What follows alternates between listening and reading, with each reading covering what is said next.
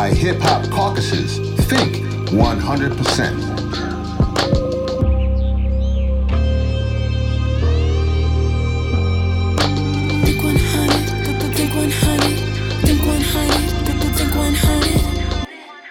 Abolition is about tearing down the prison industrial complex, military industrial complex, the police departments. But abolition is as much as about tearing these systems down as it is about building our communities up and reimagining the world we want to live in. So it's not one-sided. It's yes, we're tearing these things down, and it's two, we're also just reimagining the world we want to live in as a whole. And that's Destiny Harris, a Black queer organizer, artist, abolitionist, and poet. She is our guest today, and I am Rev Yearwood, your host of The Coolest Show.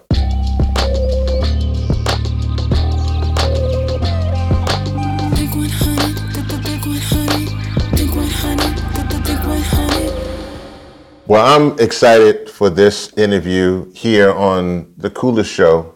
I am with Destiny Harris.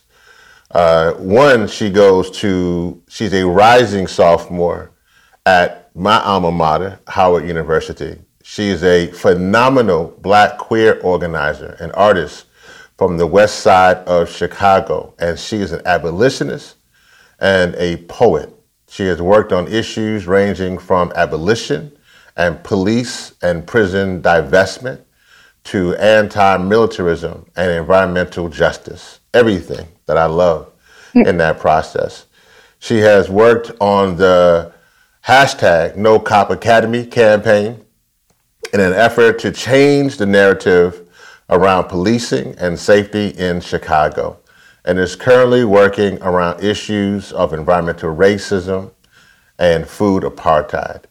As she interconnects these fights, she's a member of Dissenters as an organizer and Generation Green as a part of the Youth and Cultural Department, as well as the Creatives Department.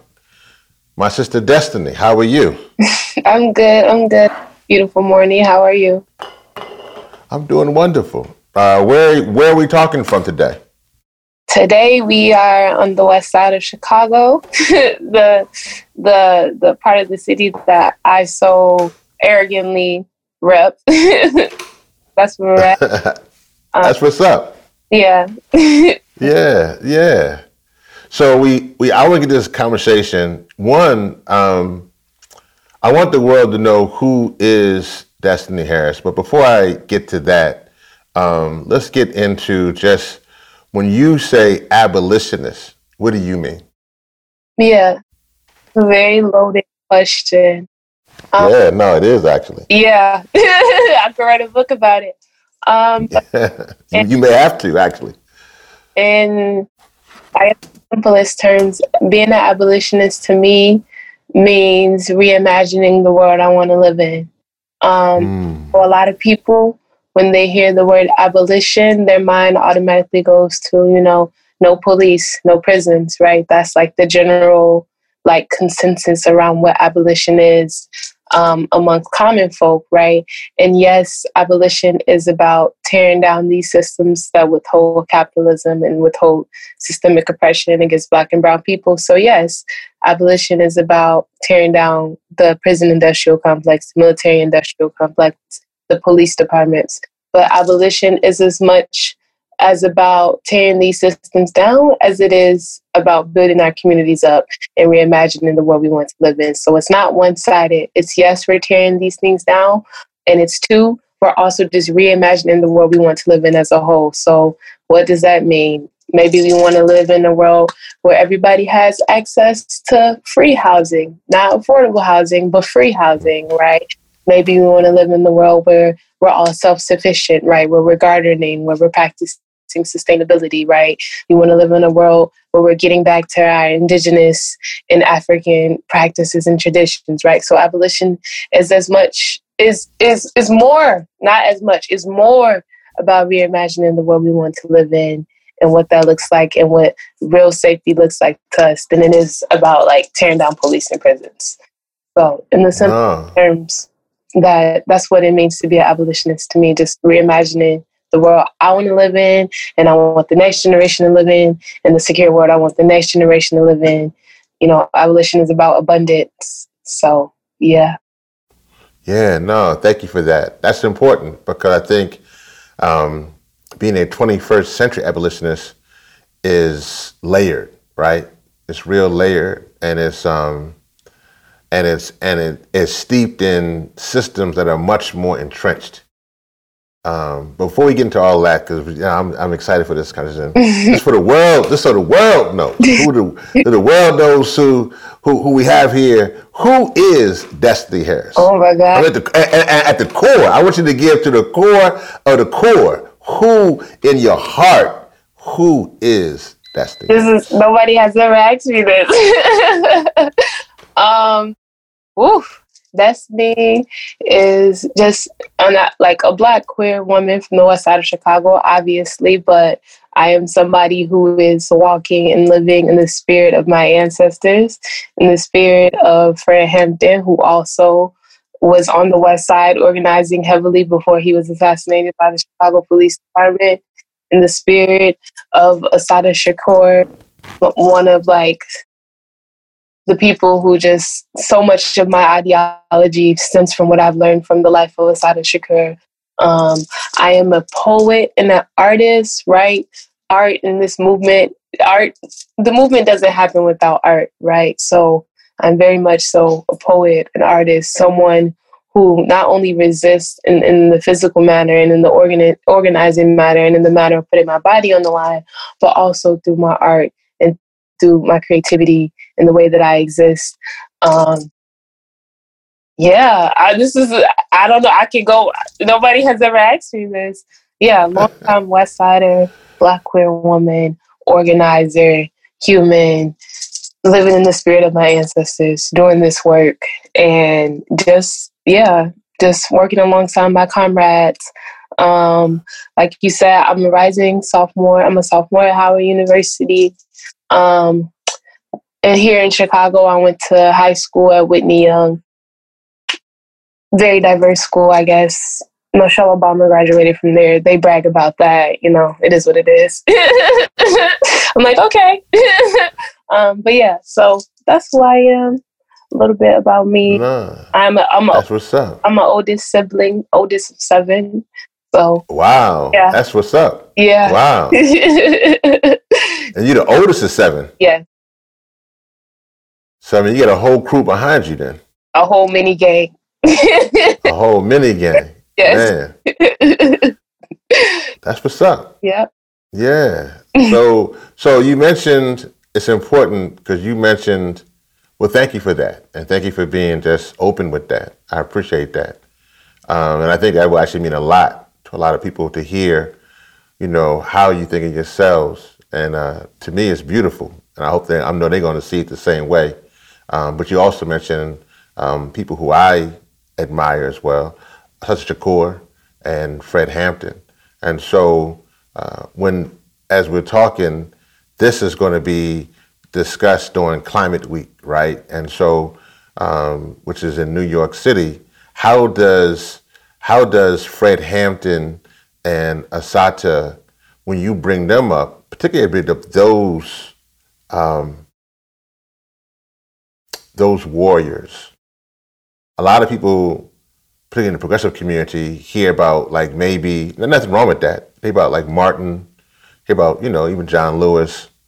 They don't hear enough about Assata and Fred Hampton.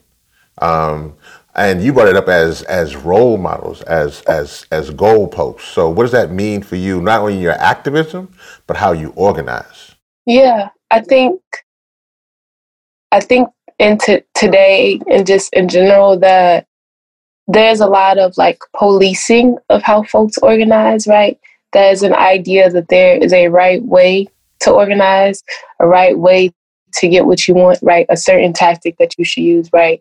We learn about in our history books, we learn about, you know, the peaceful protesters, we learn about Martin, we learn about Rosa, right? We learn about all these people who use like civil disobedience as a means of resistance and organizing to fight for their livelihoods.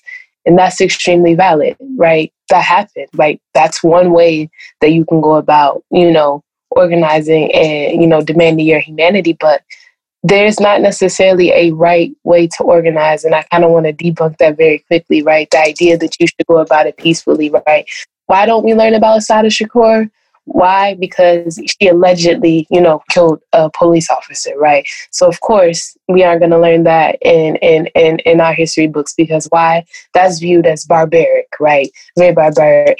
Fred Hampton was one of the leaders of the Black Panther movement, one of the more visible ones alongside Huey, and specifically Fred Hampton was the throwing down in Chicago for the Black Panthers, right? And obviously we know the Black Panthers were listed as a terrorist organization because of the way in which they were armed, right? So of course we're not going to learn about that, because why? It's viewed as barbaric, right? They were listed as a terrorist group by the FBI.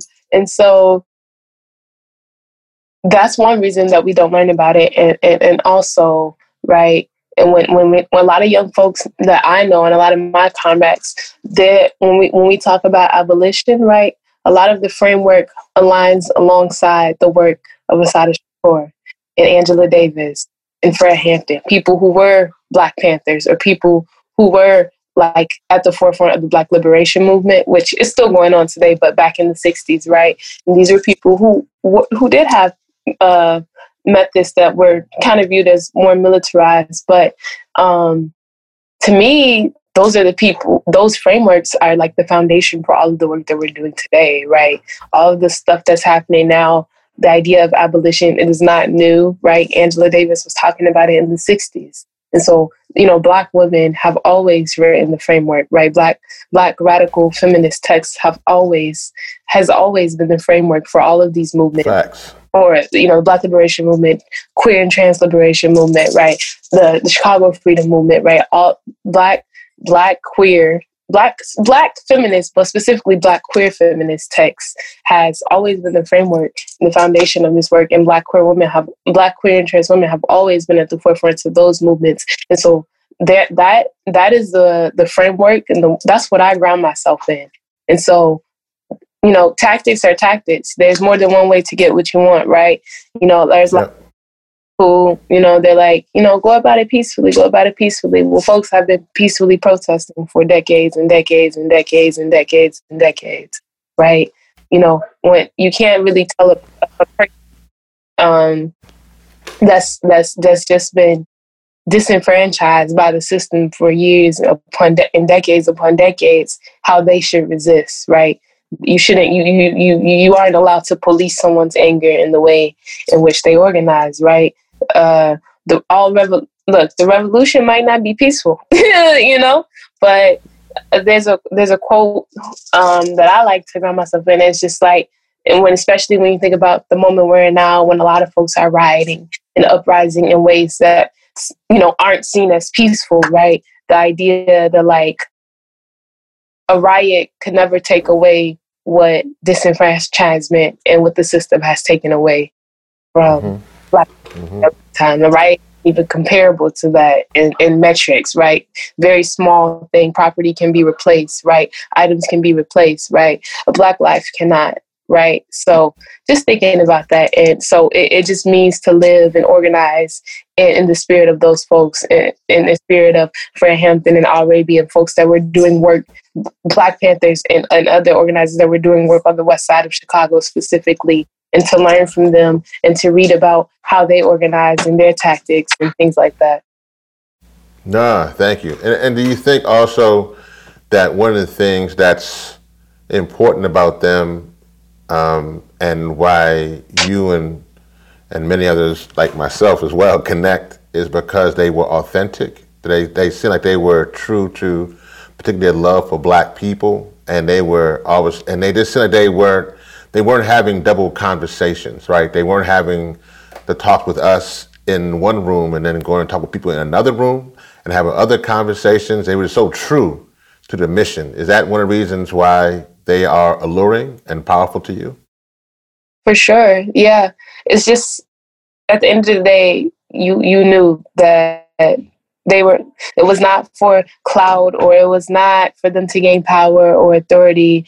It was for the liberation of Black people.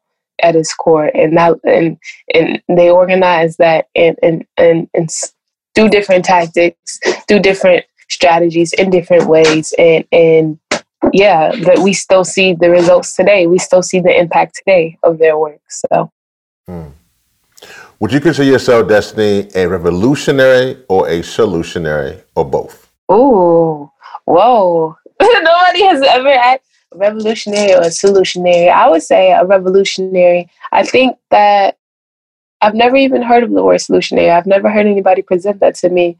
But I think that when I solutionary, it reminds me of like conversations that we can fix these systems, right? There's a solution to the problems that these systems are created. But I think that we're not trying to fix these systems. We just want to tear them down and rebuild them, but tear them down and reimagine these systems as a whole, and reimagine safety, and reimagine we don't need prisons, we don't need police. Reimagine safety. So it's not necessarily about. It makes me think about how when I hear solutionary, it makes me think about when folks are having conversations about the police, and when folks are based in reform, and they're like, oh well, the police are very violent and perpetuate harm against Black people, so let's get them more training, right? Let's get them body cams. Let's pass laws to prevent them from. That sounds solutionary to me, right? That if we give them more resources, then they will be kinder to Black people. Versus me, in a revolutionary mindset, it's like knowing that police already, like the origins of police are rooted in anti-Blackness, right? And so as a revolutionary, it's like, no, we can't really fix this system when it was founded on the enslavement of Black people, right? And so it makes me think, okay, so no, we just need to dismantle the entire system of policing, because we actually can intercommunally police ourselves and keep ourselves safe. So I would say the revolutionary, and with the revolution, we can have solutions to our problems. Yeah. Powerful. So let's talk about the west side of Chicago. What's going on over there? Give folks who are listening in what's the 411 on what's happening, what you're concerned on, what you're working on. Give them that info. Yeah, so Chicago has a huge organizing culture. Very, very, like, everybody I know is an artist or an organizer, right? And the organizing culture in Chicago, which I think that sets it apart from a lot of organizing cultures in a lot of other major cities, is that it's majority youth based, right? So when you think about other places, yes, they throw down, they organize a lot, but is it centering youth voices, people who are probably the ones that are most impacted, most impacted by these issues that we're fighting against, by these systems that we're trying to dismantle. And so organizing culture in Chicago is very huge. Chicago is also, because of redlining, one of the most segregated cities in the entire nation. Like, very, very segregated in terms of like socioeconomic status and race. It's absurd. It's ridiculous. You just drive through the neighborhoods and see the difference. It's like, it's very drastic. That the effects of redlining hit us heavily. And because of that, Black folks in Chicago are concentrated on the South Side and the West Sides, right? And the South Side is like geographically 500 times larger than the West Side. The South Side of Chicago by itself is as large as Philly. Huge. And the West Side is like very small. I don't even know how much smaller it is, but it's extremely small compared to the South Side, like 10 times as small. Like, it's just not the same size at all. And organizing culture on the West Side, the organizing culture the South Side are very different, right? So as a lot of the visibility when it comes to organizing in Chicago is South Side based, because one, it's bigger, like I said, and also it has a greater concentration of like, I guess like, this is debatable, but like history and richness, right? When you think about like Bronzeville and like communities that were like Black cultural hubs, like when blues were emerging, when jazz was emerging, were places that were hubs for Black people. And when Black people were migrating during the Great Migration, down from Mississippi up to Chicago, a lot of them concentrated on the South Side. Fun fact, Like everybody in Chicago is actually from Mississippi. Like facts. That's a fact. Like actually, or yeah, like all of my relatives are all from Mississippi. But because of the differences, when Martin Luther King came to Chicago, when he wanted to highlight inequities in the North, remember, everybody was like, the North was good. The North was great. Nothing was happening in the North. And Martin Luther King was like, actually, no, there was massive housing segregation happening in the North. And so he came to Chicago, which a lot of people don't know, and he held a whole Chicago freedom movement, right? And when he came to Chicago, he was specifically concentrated on the West Side. He was in the North Lawndale community, and most of the work that he did was concentrated on the West Side. And a lot of folks know this. Martin Luther King, a lot of his work was based in church, right? Through the Southern Christian Leadership Camp, right? A lot of his work was based in the church. And because of that, that kind of stuck, right? Like even after Martin left. And so on the West Side of Chicago, most of like the organizing, like when you think about like elders and older folks who like have a history of organizing, it's based in the church. On the South Side, that's not the case at all. And because of that, the South Side gets a lot more visibility, and it's easier to pull a lot more folks in, right? Folks are hesitant to come into the movement if it's tied to the church, right? And because of that, a lot of the issues in like organizers, when it comes to organizing on the West Side, it's harder to get visibility. It's a very frustrating thing because it's like the same exact things that are happening on the South Side are also happening on the West Side. Another thing is that after Martin Luther King got assassinated, what was it, in 1968? Chicago had the massive riots, right? And a lot of that rioting took place on the West Side because that's where he was based at predominantly. And the West Side of Chicago still hasn't recovered from like the economic, like how hard we were hit, like in terms of economics after the riots, after King was assassinated. And so Chicago on the West Side has a lot more, not to like play oppression of the things, because, you know, there's a lot of disenfranchisement and disinvestment, whatever, but it just looks very different on the West Side. And so it's harder to mobilize people. So that's one thing. It's particularly different to be an organizer from the West Side of Chicago versus the South Side. And it's like, depending on where you live at in the city, your life expectancy can drastically change. Like if I live in with one of the largest communities in Chicago, it like houses like 50% of the West Side. And like there are 30-year life expectancy gaps from the West Side of Chicago, Austin, versus the affluent North Side where white folks live. And so the neighborhood you live in can really determine the life you live in the city. That's how segregated and redlined it is. So that's that. Whatever. Currently now, I guess some of the work I'm doing, a lot of folk.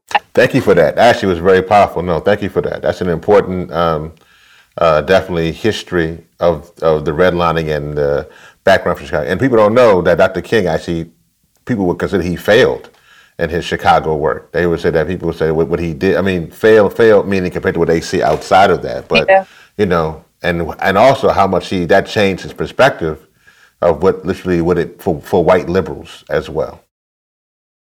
Yeah, absolutely. Like the red line, the effects are very visible. That was just a lot of history. The Panthers organized a lot on the West Side. They were going around giving folks sickle cell anemia testing because that's when sickle cell anemia was like rampant and avid, right? They did the free breakfast program. The FBI, they would pay the gangs in Chicago to try and not let the Black Panthers set up. Like they would pay the vice to, like the Black Panthers wanted to open a clinic, they would pay the vice lords and the GDs to like stand in front of the clinic and be like, no, like in actuality, that didn't work. The vice lords and the Black Panthers, they ended up teaming up. But yeah, there's a lot of like rich organizing history that I'm sure folks can read a book about if they wanted to know, or, you know, I'll send you an article. But just currently, some of the work that I've been doing organizing for about 3-4 years now. A lot of the work stemmed around police divestment in the Talk about No Cop Academy, actually. Yes, for sure. So, child, where do I start? So at the beginning. I don't know if we got enough time for all that. But just try and make it as quick as possible. So Laquan McDonald was shot and murdered by the Chicago Police Department. It's a very visible case, a lot of national attention. 16 shots. Yep. Exactly. Everybody knows what happened to Laquan McDonald. And this happened by the Chicago Police Department. It's not, it was one of the cases that got a lot of attention, but it isn't out of the extraordinary for how the Chicago Police Department operates, right? After Laquan McDonald was killed, the Department of Justice decided to do an investigation on the Chicago Police Department, just because, that was very unacceptable. So the Department of Justice was like, how are y'all operating? And so they did a report, and they found out basically what we already knew. Like, the Chicago Police Department is severely corrupt. They don't practice proper protocols and procedures. They do raids next to elementary schools, like the things we already know. And because of that, the mayor at the time was Rahm Emanuel, who I believe was chief of staff for Barack Obama. He was in Barack Obama's cabinet. At the time, he was the mayor. And so he decided to take that Department of Justice report and use it as a catalyst to propose a $95 million cop academy. His argument was, look, the Department of Justice said that we're really corrupt. This is why we should give police more training. That was his ideology. He was like, look, they said we're corrupt, so let's spend $95 million to give police better training so that they can be better cops. And instantly, Black youth, specifically Black queer youth, hopped on this because of the fact that the neighborhood that he wanted to build the cop academy in was the neighborhood that I was living in at the time, West Garfield Park. Severely, not a lick of resources, like just, it looks like no man's land, like nothing. A few years before that, during his first term, the mayor had closed down 54 schools, one of the largest school closings in history. He had closed down, I think, 3 or 4 in this neighborhood. And it's like, when asked why, my elementary school actually got closed down, was one of the schools that got closed down by his school closings, one of the largest in the history of Chicago. And they were all like Black or brown schools on the west and south side. So it was very targeted. And the excuse of the city of why they closed down so many schools was that the schools were too expensive to keep open. There wasn't enough money. And so here we are 2, 3, 4, 5, 6 years later, and all of a sudden y'all have $95 million just in y'all back pocket, and y'all want to invest that money in policing. That doesn't fly, right? That doesn't make sense, especially when time and time again the city is prioritizing police, right? The Chicago Police Department gets 40. Well, back then it was 3 or 4 years ago it was 40%, and now it's a little bit closer to 50% of the budget. $4.5 million a day. $1.8 billion a year, and y'all are still trying to invest 95 mil? Like, the idea that, like, because Chicago is so violent that we just need to keep investing money into police, that's what politician after politician believes. But it's like, if policing worked, then Chicago would be one of the safest places, because Chicago is one of the most over-policed places in the nation. And so if police stop violence, then Chicago would be safe. But it's not. Why? Because police don't stop violence, right? We have to address the root causes of violence, like lack of access to housing and food and shelter, right? And so that campaign, it was just to push back on the narrative that, like, policing bring about safety in the city, and that actually y'all have been prioritizing police year after year, budget after budget, but disinvesting in everything else. Every other body, every other entity, housing, healthcare has been disinvested in, but y'all keep investing in policing, right? And so that campaign was to change the narrative around, like, what actually real community safety looks like, when we know that, like, community safety isn't tied to policing, and that it's actually, when you think about the safest places in the world, they're the places with the most amount of resources. Why? Because resources keep people safe.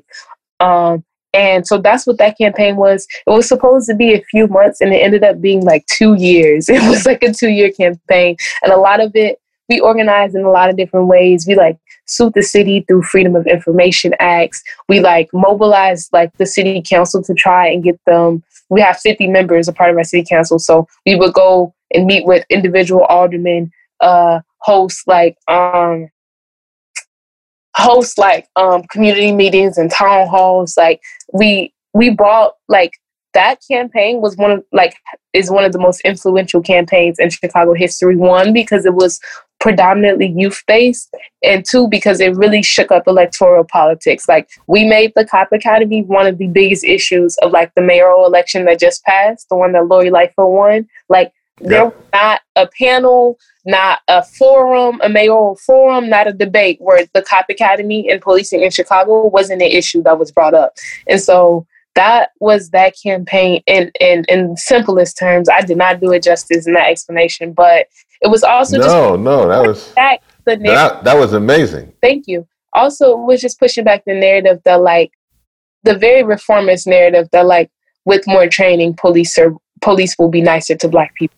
Like, because that was the mayor's and everybody else's main thing. Like, we need to give them more training. We need to give them more training. And it's like, well, you don't need to give someone a state of the art facility to teach them not to be racist, right? No amount of training is going to get rid of racial biases in the system that in the roots of policing, right? To keep Black people enslaved. Like, it was going to be the police academy. They were modeling it after, like, the New York Police Department, which is, like, one of the largest police department in the nation. Like, they wanted to model this facility after their facility. It was going to have, like, 5 swimming pools, very state of the art, like, waste of money, right? They were going to build it next to a predominantly Black school, which is, like, one of the things in the Department of Justice report is that you're not supposed to have a police training academy near to a school. So you're going to take the current one and just take the one that's already there and make another one right near school. And then I'll say, like, a last thing on this campaign.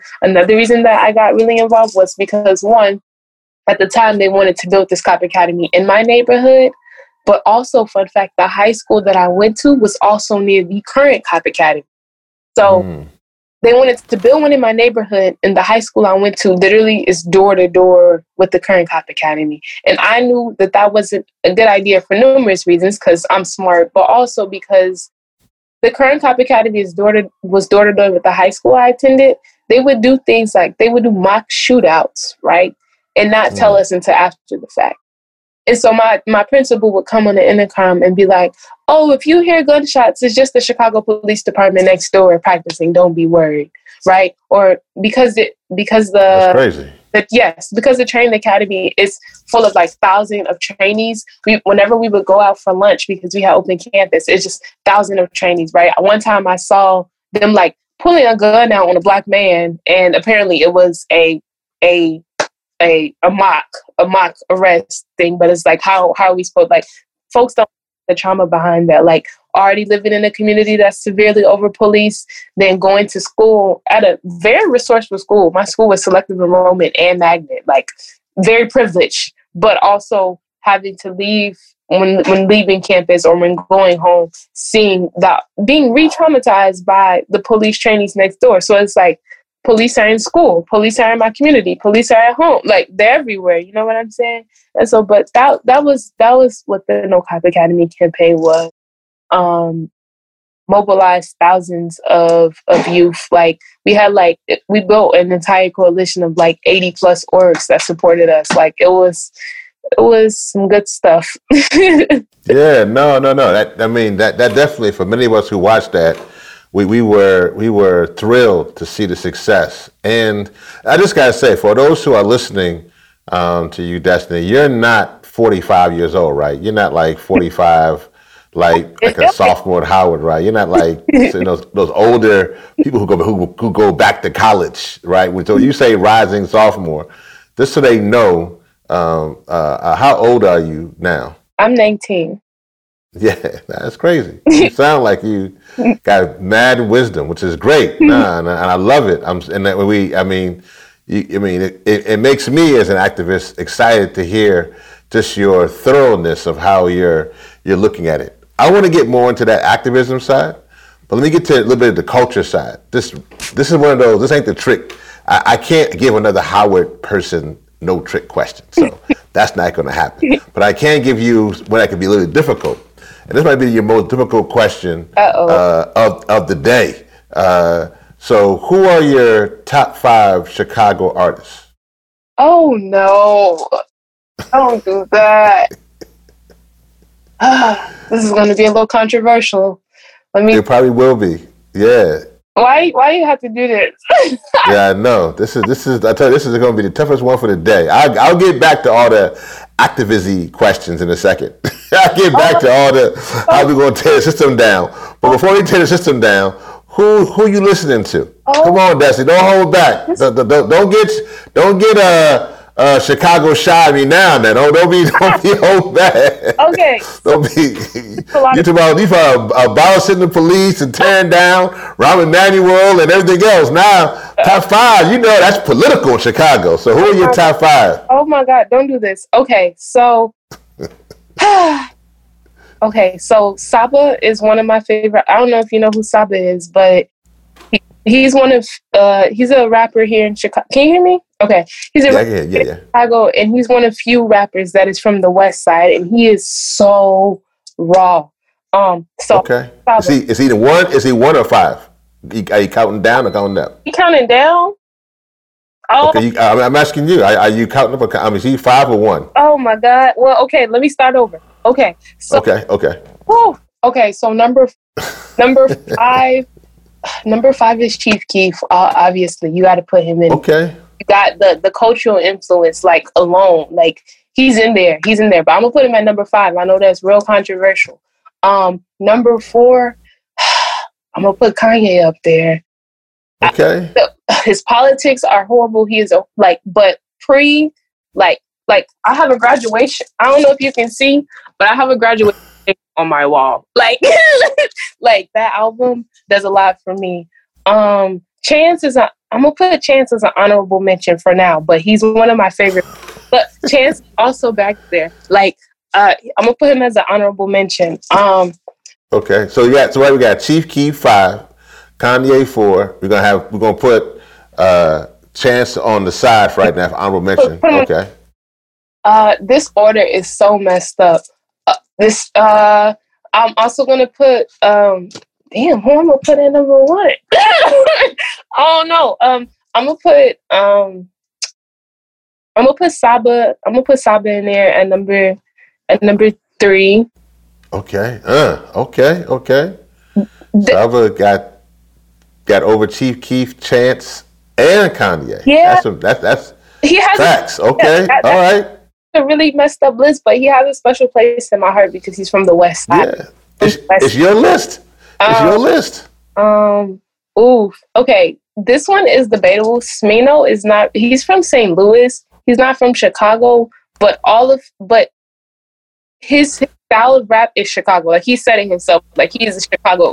He's from St. Louis, but he's from Chicago. And I'm gonna put him in there at number 2. This list is so messed up. And number 1. Number 1. Drum roll, please. Oh man, this is hard. Yeah, child. I don't know who number 1. You got it. You got number 1 in there. Come on now. You know it is. You just want to say it. You know it's. You got to go ahead and say it now. No, I don't know.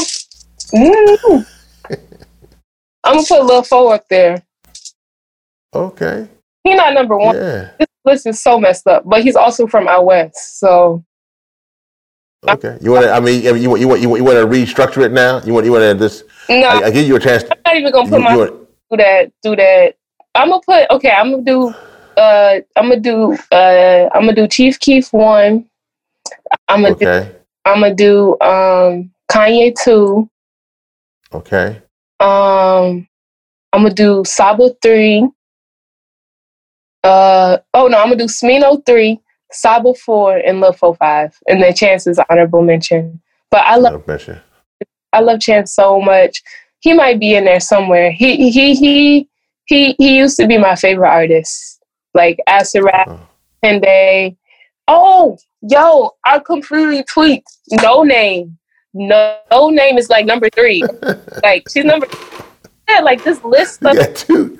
But No Name is like number 2. Like, you got that Howard math going on now. You got 2 3s. What we got going on here? She like all the men fine. She rawer than all of them. No. I was going to ask you. We got to have either some women or someone from the queer community got to be on there. No, yeah. I can list a lot more people.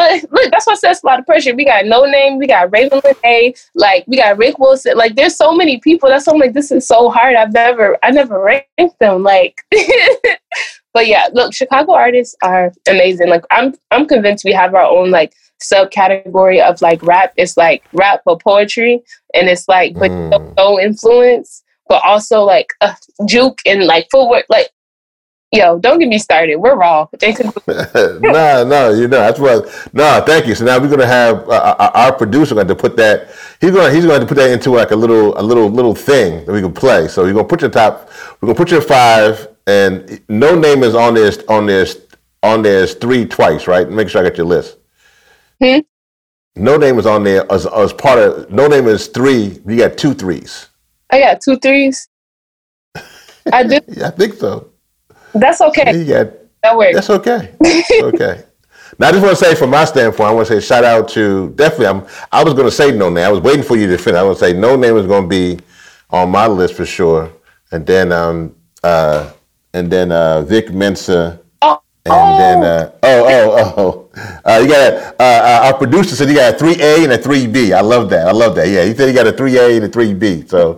So you good. So you good on that. Vic Mensa went to my high school. Yeah. How you gonna forget?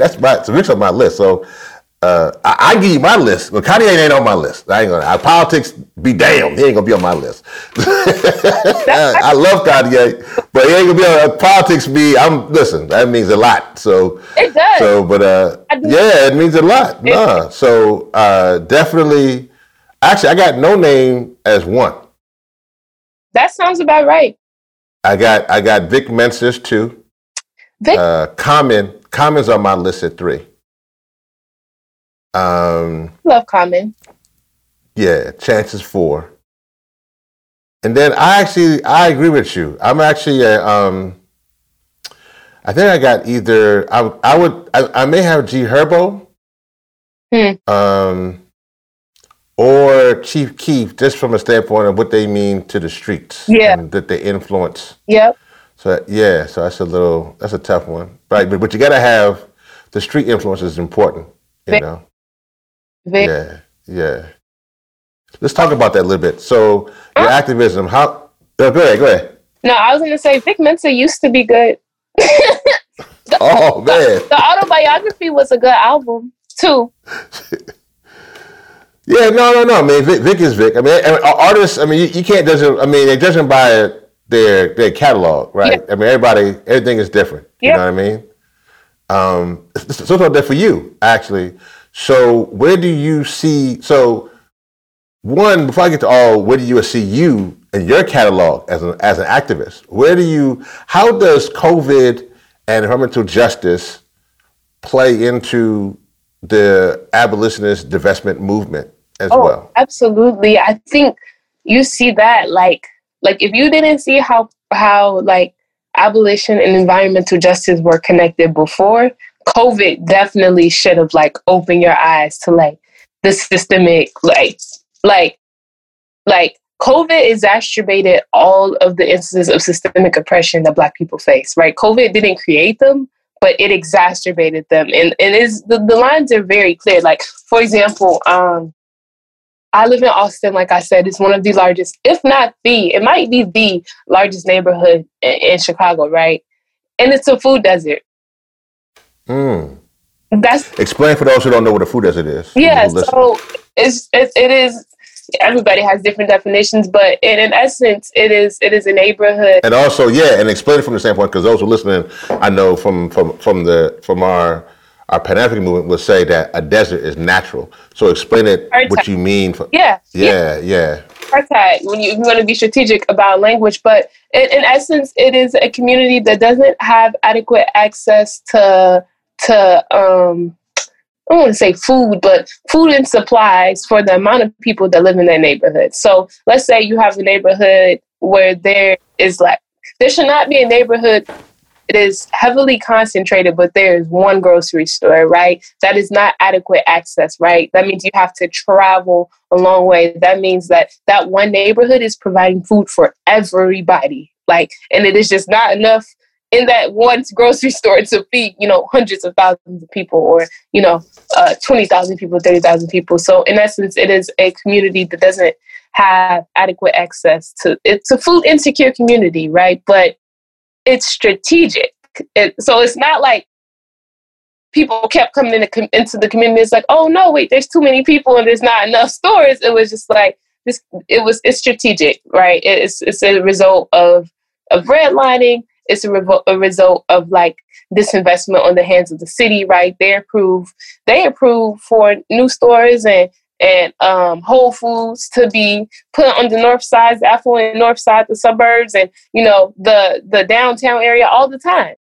So it's not like they don't have the power, right? It's strategic placement of resources. And so Austin is, like I said, one of the largest neighborhoods in Chicago, and there's all of like 2 stores, right? And so an interesting fact about Austin is that it is like, it's as west goes in Chicago. And so it's located near the west suburbs, but it's the hood. The hood is hood gets, don't get me wrong. But it's located near a suburb called Oak Park. And there's literally a street that is like a dividing line. Like it is, the redlining is just like extreme divestment wealth. Like you literally, one side is extreme divestment, the other side is wealth. And so people in my neighborhood literally have to travel to this suburb to get food.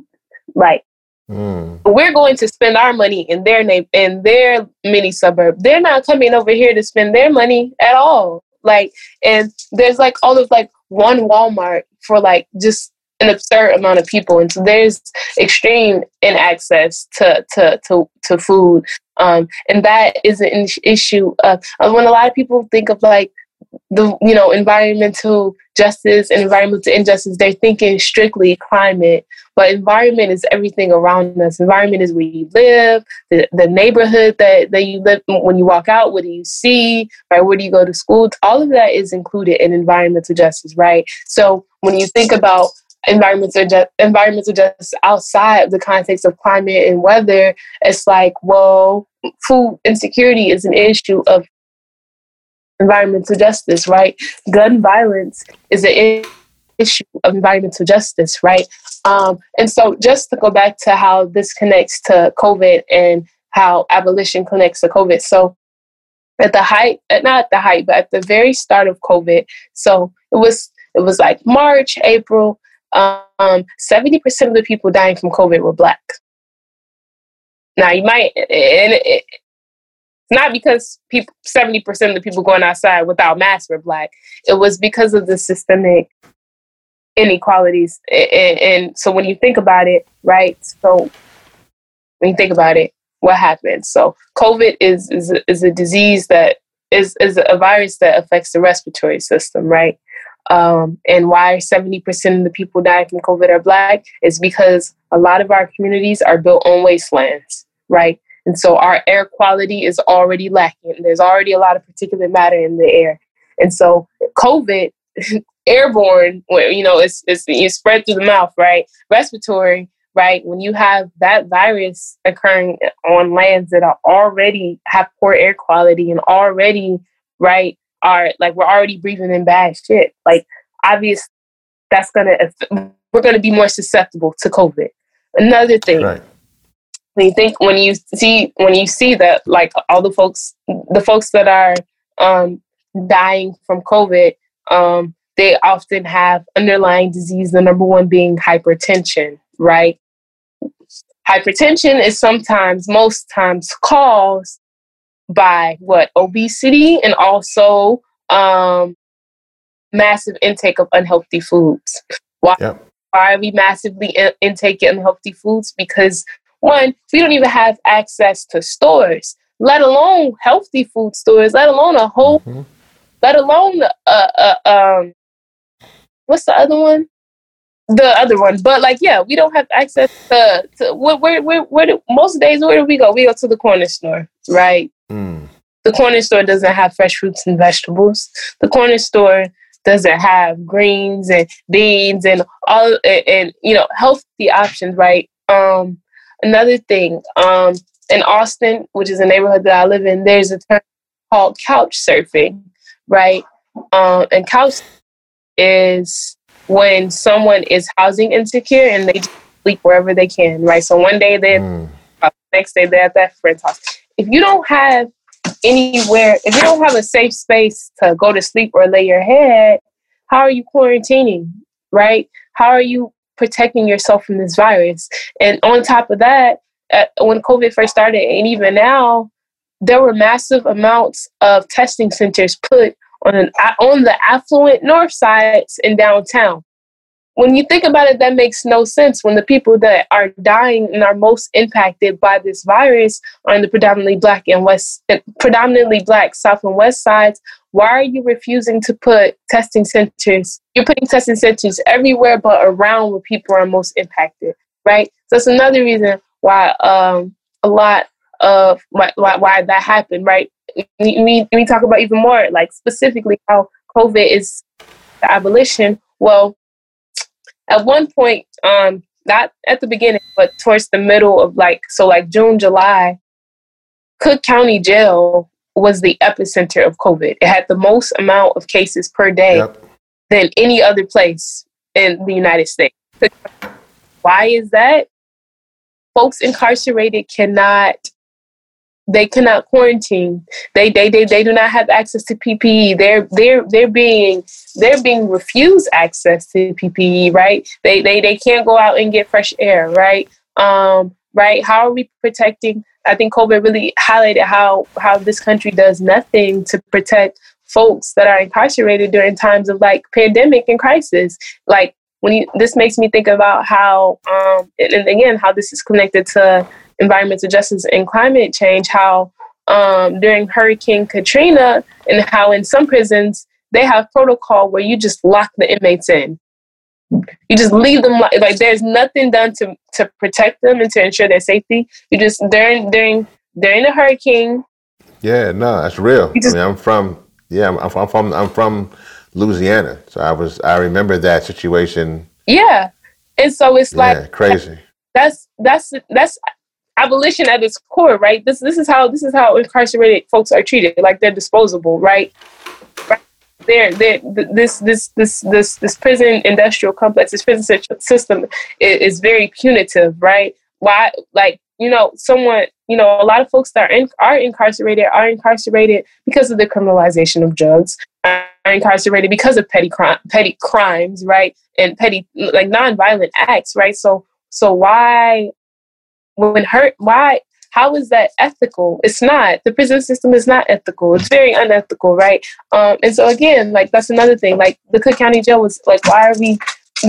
When at the height of COVID, the mayor was threatening to anybody that was outside, mask or not, like outside in the park or whatever, that she would arrest them and send them to jail, right? So you're telling folks you're going to take their bodies off the street and send them to the COVID epicenter?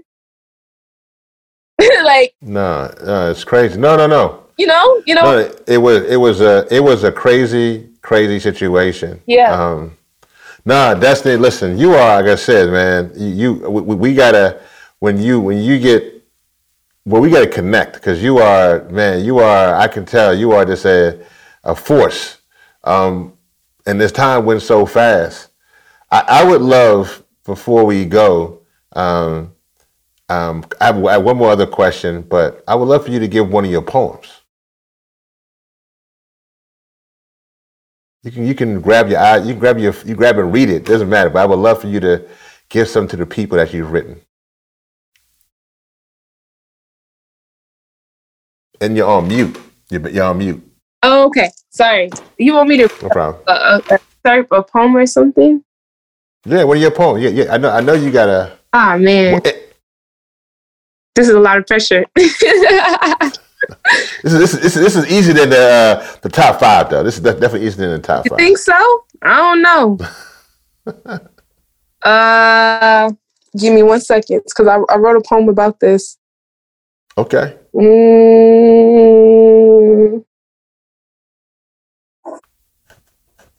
Oh man. Can I use profanity? Is that allowed? You definitely can. 100%. Okay, I'll read this little short excerpt. It's a poem I wrote about the connections between environmental justice and abolition, basically. It said, had niggas asked me why work on climate justice when police are in our homes, in our schools, and killing us on our streets. Heard niggas say that this one ain't our fight. And to that I ask, what color is the skin of those still without clean water in Flint, Michigan? And to that I ask, what color is the skin of those kids experiencing food apartheid? Those kids whose trip to grocery store be scavenger hunt, be an I Spy game of disinvestment, be 20-minute ride just to find somewhere to buy food. And to that I ask, what color is the skin of those living in PTSD every time sea levels rise? Those whose lives were ruined by the catastrophic waters of Katrina, a storm so pervasive and its damage is known in our communities on a first name basis. And to that I ask, every time another white man wages war over access to Mother Earth resources, what color is the skin of those bodies they pick to be disposed of this time? What color is the skin of those people whose lives are constantly flashing before their eyes in the name of red, white, and blue? So don't tell me that this ain't our fight. Don't let Sunrise convince you this issue doesn't concern us, because I resist against police brutality and illegal pipelines. I'm pissed about the injustices in Flint and Ferguson. We shutting down shit in Minneapolis and alongside our indigenous comrades of the Sioux tribe. So yes, it's free all my niggas and free Palestine. It's fuck 12 and fuck Israel. It's defund CPD and no DAPL, because we deserve to feel safe in our environment, in our homes, in our streets. I fight for every Black kid who falls victim to the school to prison pipeline because they missed too many days of school due to asthma attacks caused by toxic waste. I fight for every Black family with a history of cancer, for every kid in Flint who drank water to satisfy their thirst and now has brain defects. I fight for every one of our communities placed strategically on wastelands. I fight for all the native land turned naval land, and for the hundreds of Black and brown-skinned Greta Thunbergs whose struggle ain't valid enough for CNN coverage. That was a small, really small excerpt, but yeah, that was that. I'm sorry, that was a lot of... That was phenomenal. Thank you. That was great. Yeah. Destiny, if folks want to find you, where can they find you? Okay, so on Twitter, it's at 606 Hoodlum, HOODLUM, or Lori Lightfoot is a cop. And then Instagram is Whole, like Whole, WHOLE.hearted.hoodlum. And yeah, those are my social medias. Follow me on Twitter for all the organizing updates in Chicago, how you can support youth and Black folks on the ground. And yeah.